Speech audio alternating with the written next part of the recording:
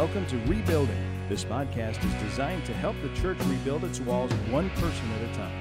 For more information, check us out at www.piercepoint.org.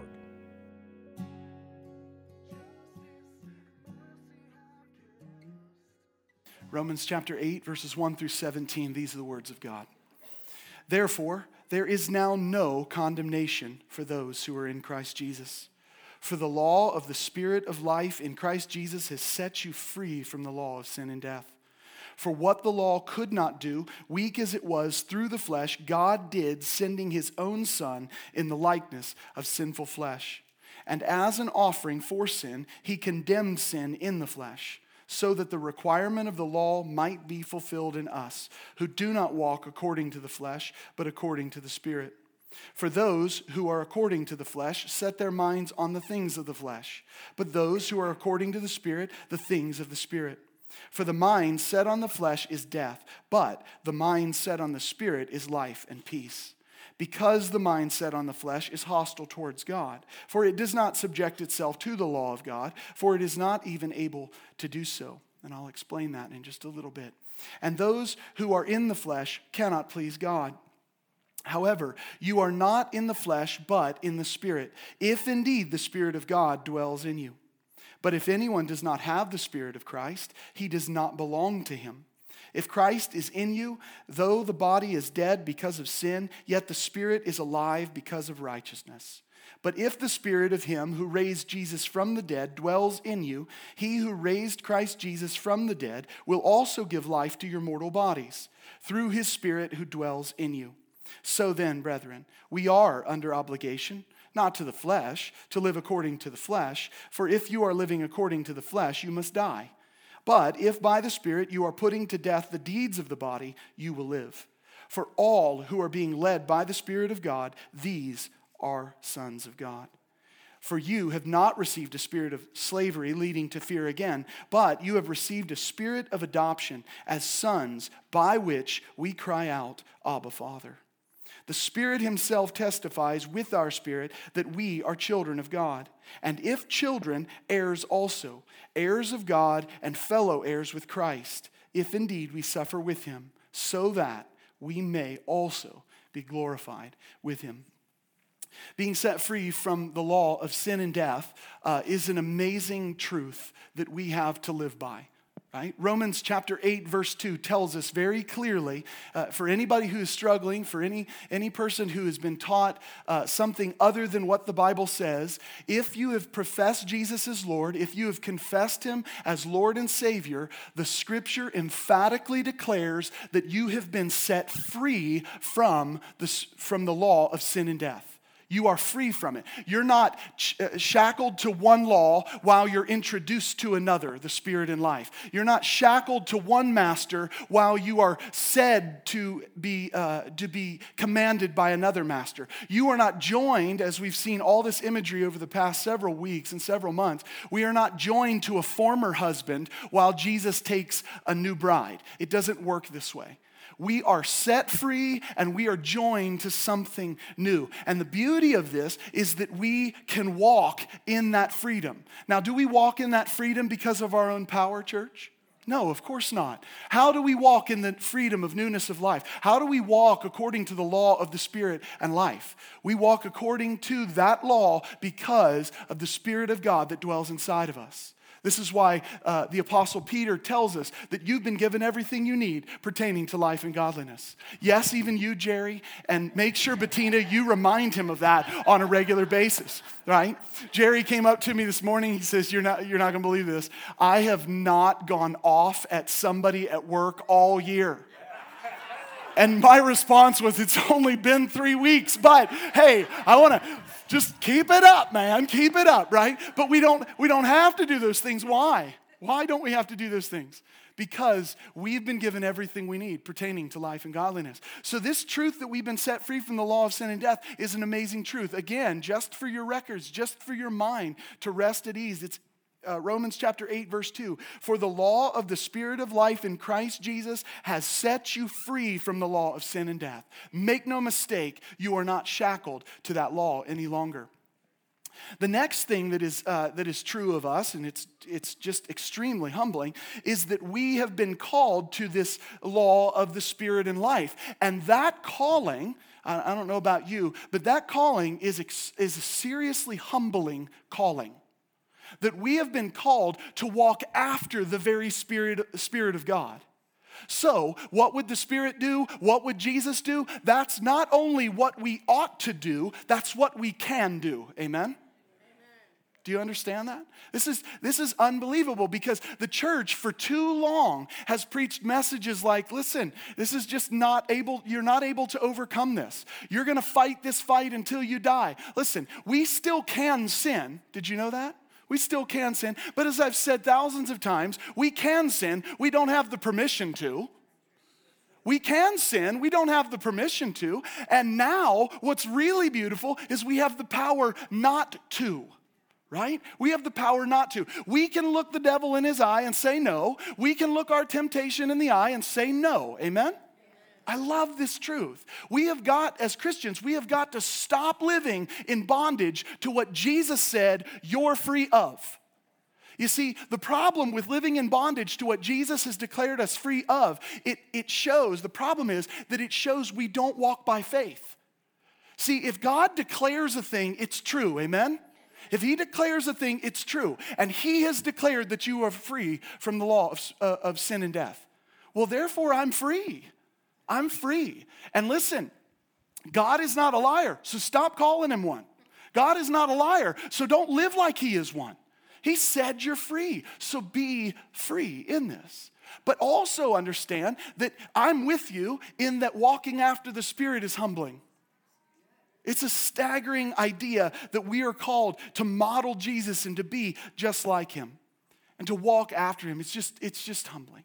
Okay, so we understand those two principles. I'm free from the law of sin and death. I'm given the ability to walk after the Spirit and life because I'm under a new law. I'm under new ownership. This is beautiful. But this morning, what I want to share with you from chapter 8, verses 1 through 17, are what I call two bookends of the Christian life, two bookends of gospel-centered living that serve to provide for us peace on the one bookend and focus or vision on the second bookend. Okay?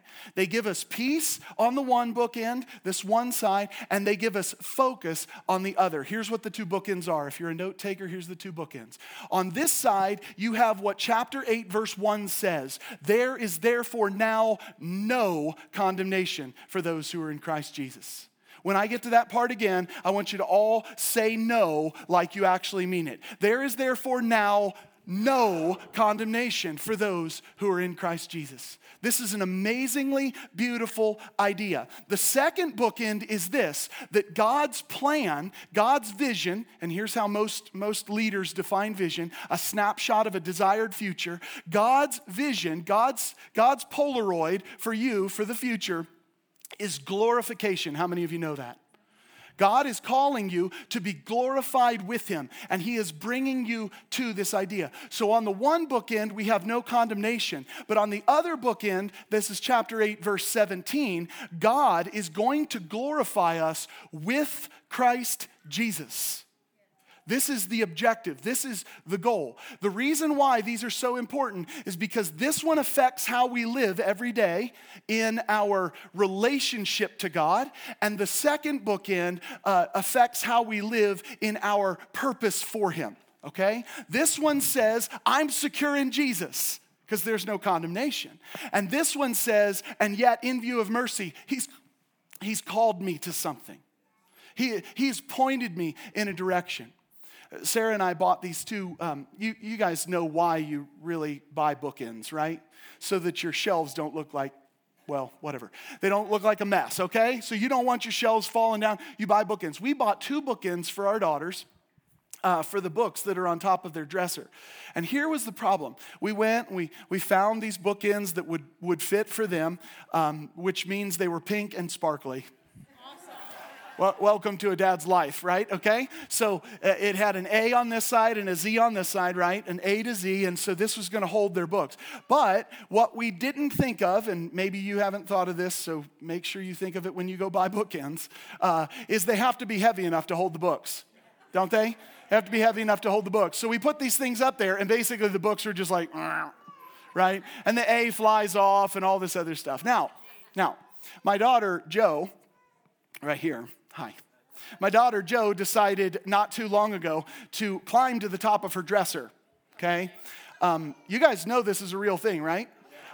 And she used the drawers as the steps, which meant something very bad, right?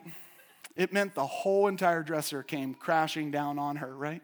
So went the bookends, so went the humidifier, she was safe. I went in like He-Man and rescued her. It was awesome. I felt like there was some testosterone flowing at that point in my life, but still, I rescued her, but her bookends crashed, they broke, her humidifier broke, there was water everywhere, it was unbelievable. But here's the thing, those bookends needed to hold the books, but they didn't, so it's good that they're junk now, plus they're pink and sparkly, so I'm good with them disappearing, right?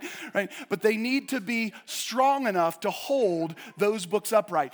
These two facts that we're talking about today, that there is no condemnation for those who are in Christ Jesus, and God's plan, his vision is your glorification, are absolutely strong enough to withhold the Christian life. They can hold you upright. They can hold you to stand firm and to be confident in your faith.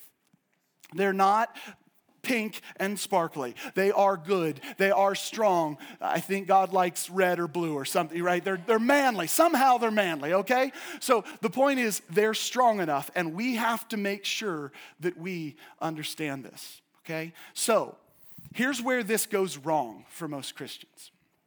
It goes wrong for most Christians because we either forget that there is no condemnation for us, and what we do is as we're walking out the Christian life, here's what we're thinking. We're thinking, one misstep and God's done with me. How many of you have ever felt that inside of your life, in your relationship with God? You've said, man, here's the problem. I have a feeling like if I just screw this up, it's all she wrote.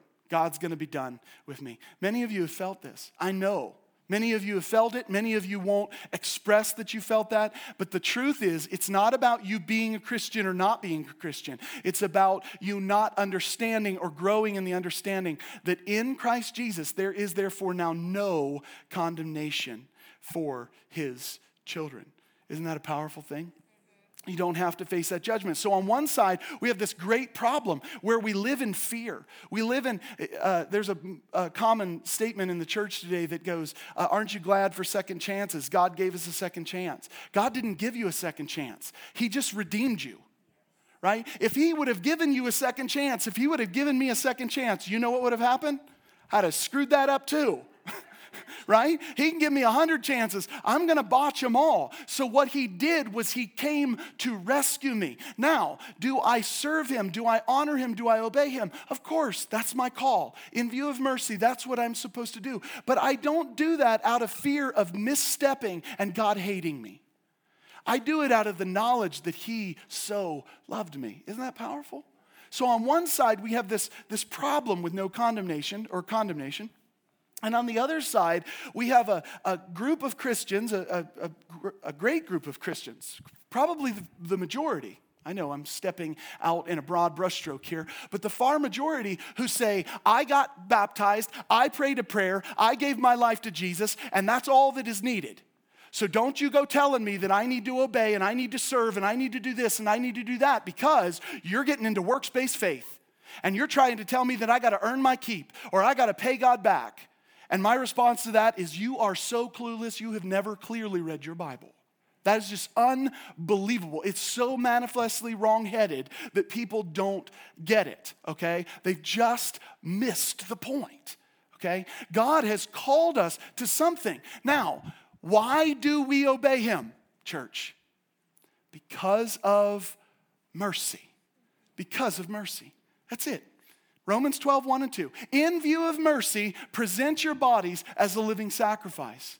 What's the scripture say elsewhere? It says, hold fast, stand firm, endure to the end, run the race, fight the good fight. This is all what we're supposed to do. All of those, if you study them, all come within the context of faith, not in the context of earning something. but in the context of faith. So we are to hold fast our faith. We're to stand firm in the faith that Jesus is Lord and he did what needed to be done. We're to hold fast in that his laws and his commands and his statutes are good and they're pleasing and they actually make our life better if we will trust him. That's what we're supposed to do. But see, without these bookends, our Christian life just looks like a messy bookshelf. Right? We're still Christians. We're still on the right shelf, right? We're still Christians. We're still on the right shelf. The problem is that we're sloppy. We're sloppy because we're either walking in condemnation when we shouldn't be, or we're not walking towards glorification when that's what God's call is. So let me confirm these points just a little bit deeper in your mind that this is true. We're not to walk in condemnation, and we are to walk towards glorification. Romans 8:1, you clearly see it. There is therefore now no condemnation. But turn with me in your Bibles to John chapter 3, verse 18. No doubt you're familiar with this passage because you're familiar with John 3:16, which everybody, of course, knows as a Christian. For God so loved the world that he gave his only begotten Son, that whosoever believes in him shall not perish, but have eternal life. How many of you know that? You're awesome. Tim Tebow popularized it. Not Jesus. No, I'm just messing with you. Okay, so just remember this. Put this in your file folder in your brain. Jesus spoke these words. Jesus spoke these words. For God so loved the world that he gave his only begotten Son. How would we read that today? He would say, for my Father so loved you, he gave you me. It's an amazing truth. Jesus spoke these words. For God so loved the world that he gave his only begotten Son, that whosoever believes in him shall not perish but have eternal life. Now verse 17. This is slightly less well known than verse 16, but here's what it says. For God did not send the Son into the world to judge the world, but that the world might be saved through him. Did you know that when Jesus set foot on this planet, when he went into his full-time ministry of bringing about the end of the cross and resurrection and defeating death and all those things, do you know that he did not set foot on this planet to condemn you? It's really important to remember. He wasn't sent to condemn. Now, did he say some pretty hard words to people? Oh, yeah, he did. But make no mistake, if we take Jesus' words for what he says and what he means, all of those harsh words were to shape us, to mold us, to call us back to a right relationship with the Father. So he didn't come to judge the world, but instead he came to give the world life. Now look at verse 18. He who believes in him is not judged. Do you know that that's the same root word for condemnation in Romans chapter 8, verse 1? It's the same word. It says that whosoever believes in Jesus is not condemned. Show of hands, how many of you believe in Jesus? Guess what? Romans 8:1 is talking to you. It's your verse, just as much as it is mine, just as much as it was Paul's, just as much as it was the church in Rome. It is your verse. Therefore, there is now no condemnation for those who are in Christ Jesus. How do we get in Christ Jesus? Scripture tells us that we confess with our mouth and we believe in our heart, and we will be saved. Confess with your mouth and believe in your heart, and God gives you life from the dead. Isn't that an amazing truth? So John 3:16, Jesus himself communicates that we are not to be judged. Turn to John chapter 5. Again, Jesus' words. John chapter 5, verse 24. Here's what Jesus again says. Truly, truly, I say to you, he who hears my word and believes him who sent me has eternal life. What is that? That's past tense. Has eternal life. It's a fact. It'll happen the moment you believe, and does not come into judgment. Same word again. But has passed out of death into life. I love this truth that Jesus says when you believe in him, this is true. You've passed out of death into life. Not 40 years from now. Not 60 years from now, not once you die and you go to heaven. You have passed from death to life. Now, I really, really, really wish that applied to my physical body right now, right? I told Sarah the other day, I'm like, I don't understand what is happening to me, but I can't get out of any chair without hurting all the time. This is ridiculous. I'm like, I'm almost 40, right? And keep that in line, almost 40. I'm still holding on to my 30s here, okay? But I'm almost 40, and it's just unbelievably painful. But what is true of me, even though the physical things say otherwise, what is true of me is I've passed from death to life. I've passed from death to life. You want to know what our number one problem is? Is that we often don't believe it. We allow the wind and the waves, we allow the pains of our body, we allow the circumstances of life to convince us something's not true. But Jesus said it's true. I passed from death to life. That's an amazing, amazing reality, right? So we've passed from death to life, and we no longer stand in judgment. Clearly, there is no condemnation for those who are in Christ Jesus. We don't have to worry about that. We don't have to worry about that. You should walk with your head held high, understanding that your Heavenly Father sees you exactly how He chooses to see you. Through the lens of love, through the lens of kindness, through the lens of mercy, through the lens of His Son, redeemed and bought with a price. Isn't that an amazing truth? If you don't live this way, trust me, it frustrates your Christian life. It will leave you confused, and I'll speak more to this in a practical sense at the end. Let's turn our attention now to glorification. Romans 8:17 tells us that we are to be glorified with Christ, but I want to read it with you just so that you understand what the context is. Starting at verse 16 of Romans 8, Paul says, the Spirit Himself testifies with our spirit that we are children of God. Do you know that if it was just left up to your mind to convince yourself that you were a child of God, you would lose that battle? Because Sunday you'd believe that you're a child of God, and Monday you'd convince yourself you're not. But what is beautiful is you have a person in the court of your mind, in the courtroom of your mind, you have a person of the Trinity, the Spirit of God, who testifies with you that you are a child of God. That's an amazing thing. I need that testimony. I need that testimony. So he says, the Spirit Himself testifies with our spirit that we are children of God. And if children, heirs also, heirs of God and fellow heirs with Christ. Look what it says. If indeed we suffer with Him, so that we may also be glorified with Him. I want to explain to you through the next series of passages what it means to suffer with Christ. Okay? It's not suffering by law keeping. It's not suffering by making sure you do all of these things in a perfect order so therefore you can be saved. Because why? This would contradict our salvation message. The salvation message is that we're saved by grace through faith. It does not say we're saved by grace and some works that lead up and finally you're approved, but through faith. Now, don't miss the fact that faith without works is dead. Don't miss that. But that work comes from faith in view of mercy. It always starts with God. It always starts with Him. So turn with me in your Bibles on this idea of glorification to John chapter 12.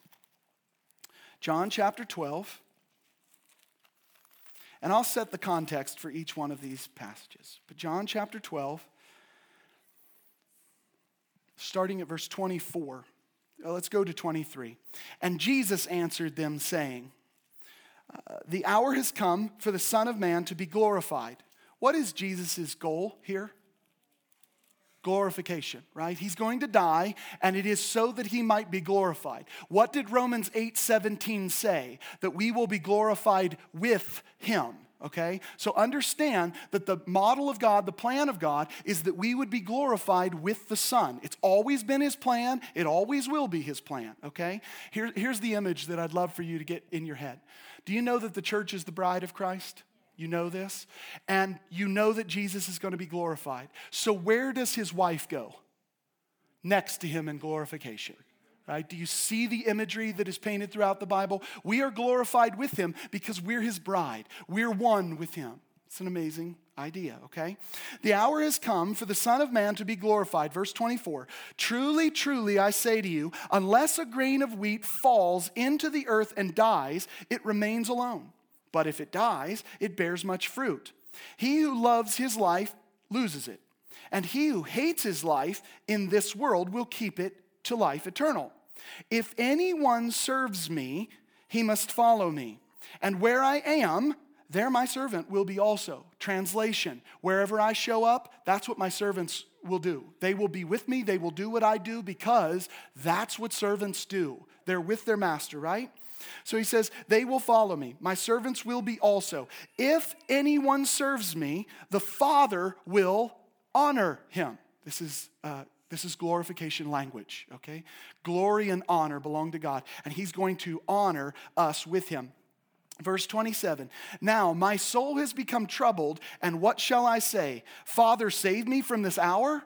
I'm not praying that. Jesus goes on, he says, but for this purpose I came into this hour.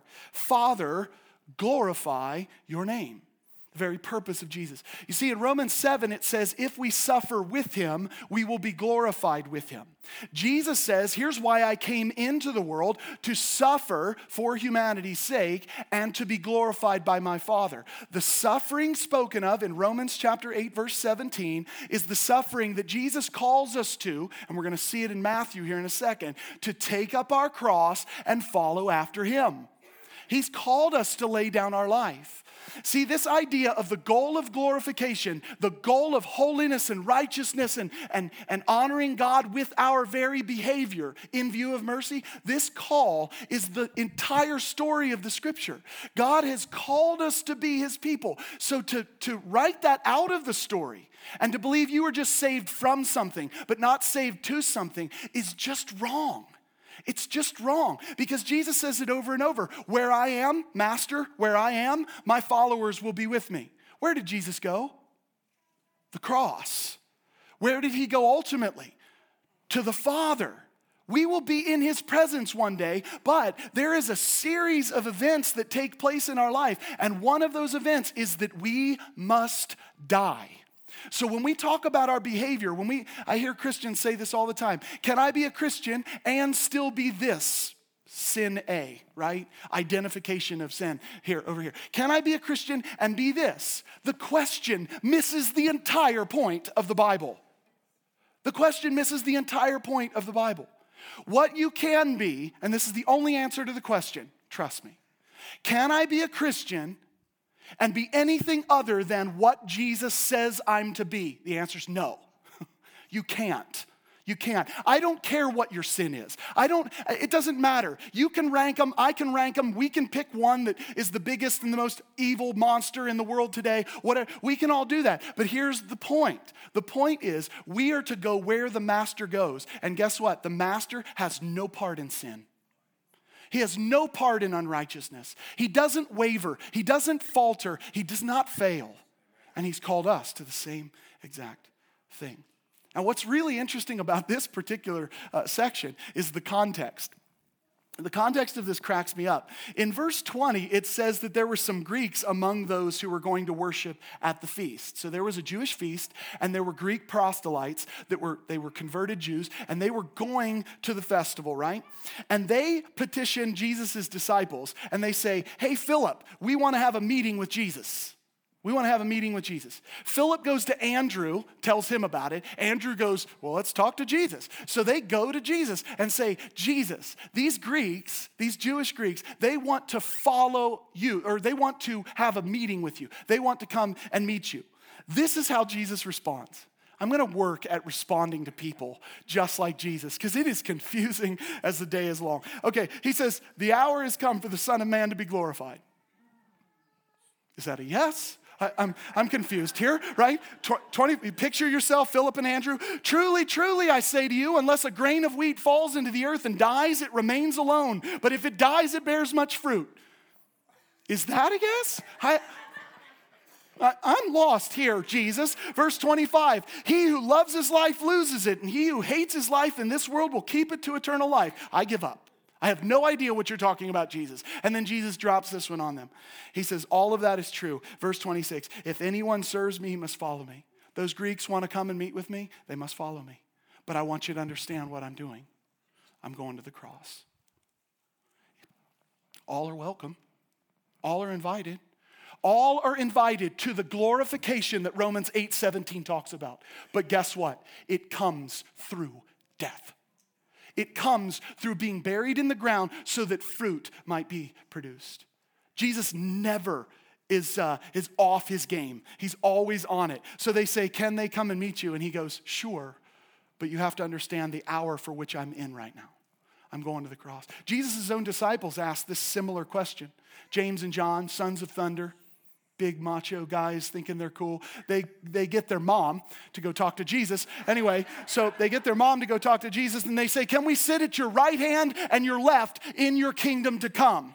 And Jesus says, can you drink from the cup that I'm about to drink from? And what's their response? They go, yes. I'm sorry. I'd be seeking clarification, right?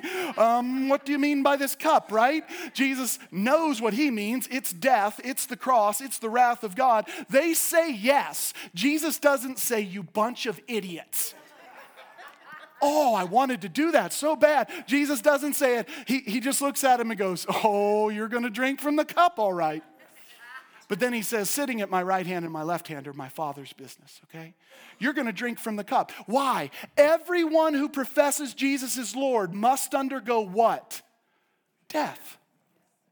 You have to take up your cross. You have to die to yourself. This is the problem in the modern church movement today. We're not talking to people about dying to themselves. We're talking to people about managing their behavior to look a little bit more proper inside of the culture they live in. The answer is you got to die or you don't go. That's the answer. Nobody likes this story. Nobody likes it. And people go, oh, well, the reason we're preaching the same thing, we're just changing it a little to be more palatable for the culture. Jesus didn't change it at all. And most of those guys looked at him and went, is that a yes? I'm not sure what's happening here. Listen, Jesus was a better rhetorician than me, right? He knows how to speak. I love it. I'm going to go with his way, right? Turn with me to Matthew. Matthew chapter 16. Just so you know, I'm fired up today. We don't know where this is going to go. Matthew chapter 16. You think, Barney, you can be quiet now.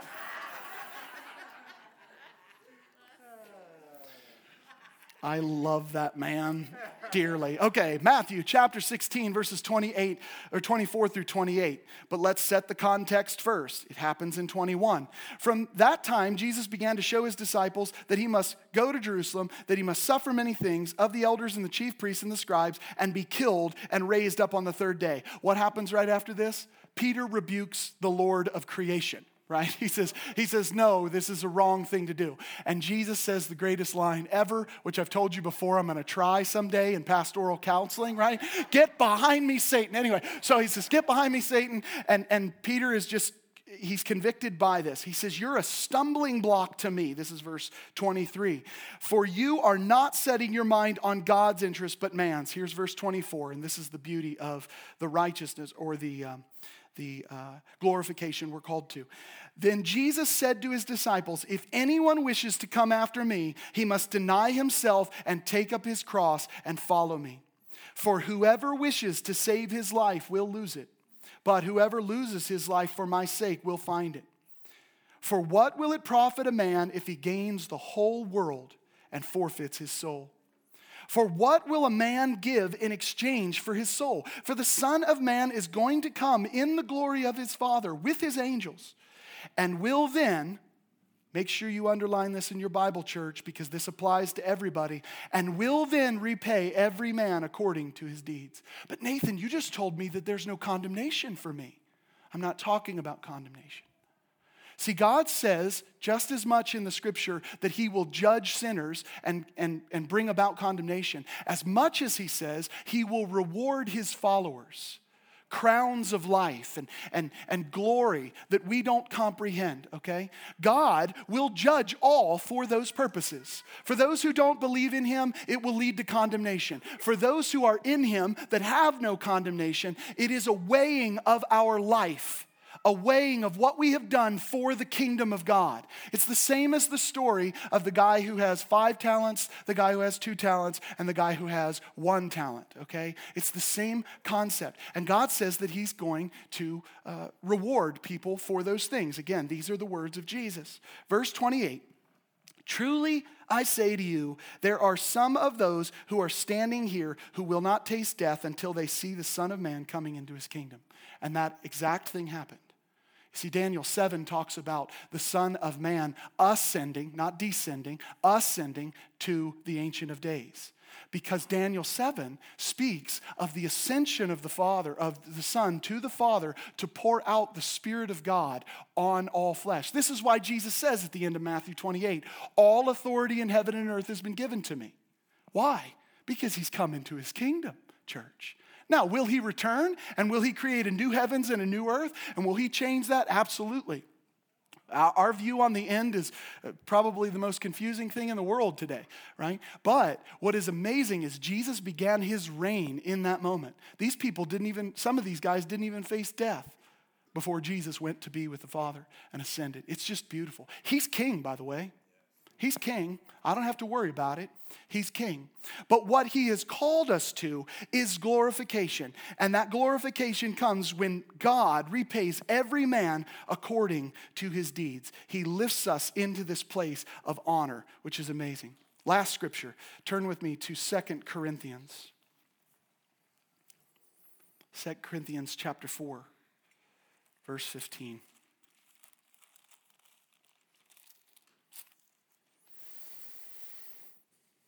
And we're going to go through 18. Here's what it says. For all things are for your sakes, so that the grace which is spreading to more and more people may cause the giving of thanks to abound to the glory of God. What makes the glory of God abound? His provision for all men. And more people are coming to faith in him. I love it. Verse 16. Therefore, we do not lose heart, but though the outer man is decaying, yet our inner man is being renewed day by day. For momentary light affliction is producing for us an eternal weight of what? Glory. Because that's God's plan. That's his vision. An eternal weight of glory far beyond all comparison. While we look not at the things which are seen, but at the things which are not seen. For the things which are seen are temporal, but the things which are not seen are eternal. The 2 bookends of the Christian life are this, that we walk upright, that there is therefore now no condemnation for those who are in Christ Jesus. I don't worry about his view of me. He sees me rightly. He loves me so much that even though I can still sin, I don't have the permission to, but even though I can still sin, he has given me an amazing out. He says, confess your sins and I am faithful and just to forgive you of all unrighteousness. See, the idea is that we keep running back to our Father. But if you are a person who lives in condemnation in your relationship with Jesus, I'm telling you right now, because this is the devil's agenda, it will prevent you from running to the Father, won't it? He will tell you you're unworthy, you're a piece of trash, you should never look at God, you should never run to him. And God says, there's no condemnation for you. Come to me, love me, show me what you've got. I'll make it clean. Do you realize when we don't go back to the Father with our sin, we are repeating Adam's problem? We hide in the bushes. Well, where were you, Adam? Well, I knew that I was naked. Who told you were naked? We all know now. We're very clear of our brokenness. We're very clear. If God says, how did you know you sinned? All I have to do is, everybody on Facebook told me I did, right? I've fallen short. But here's the beauty. I'm still running back to you. Still running back to you. There is therefore now no condemnation for those who are in Christ Jesus. But don't miss the other bookend. That God has called us to glorification. And there's one way to glorification. Suffering with him. Laying down your life. At every turn. At every turn. It is faith to say, I accept your word, Jesus, that you will save me. It is just as much faith to say, I'll do it your way. Because your way is higher. Your way is better. Your way is more right. So let me end with this. I'll wrap it in this context. You guys are all familiar with the prodigal son story, right? All familiar with the prodigal son story. This young boy, he's got an older brother. He asks for his inheritance early, which of course, according to many scholars, says that that's effectively saying, Dad, I don't need you or the relationship. I just want what comes to me. So it's effectively, I'd be happy if you were dead. It doesn't matter to me, right? So he gets his inheritance. He runs. It's one of my favorite stories. It's one of most people's favorite stories. He runs and he finds himself in a mess, doesn't he? He's got a better plan, but it doesn't turn out to be that much better, does it? So he runs and he squanders his inheritance with wayward living, the scripture says. And he finds himself eating with the pigs. And for a Jew, that was unbelievable, okay? This is an abomination here. And so he's eating with the pigs. And here's what happens to him. And this is so important for your understanding of the gospel. What happens to this young man before he turns around? He remembers the goodness of his Father. It's the same thing that happens to all of us before we turned around. The gospel, the goodness of the Father was declared to us. This is why the scripture tells us, Romans 1:16, for the gospel is the power of God unto salvation. This is also why the scripture tells us that faith comes by hearing. We have to hear. How can we hear unless someone preaches? And God has sent preachers. God has sent witnesses into the world to proclaim his good news. And what happens is the same thing for us that happened for that young man, and that is all of a sudden we have been told of the goodness of the Father. And that is what causes us to turn and run back to the Father. So this young boy, he begins the journey and he goes back to the Father, and on his way back, he thinks in his mind, he says, well, here's how this all plays out. I'll be better off as a servant in my father's house than I would be the king of my own world. So he runs back to his father's house, I believe, with the intention of saying, I'll just be a servant. I'll just be a servant. But what happens? His father sees him far off, because he still had good vision at that point apparently, and he ran off the porch, tackles his son, kisses him, and then what does he do? He puts a robe on his shoulders, sandals on his feet, a ring on his fingers, and he throws him a party. Not the party you're thinking of, you sinners. But anyway, so he throws him a party, right?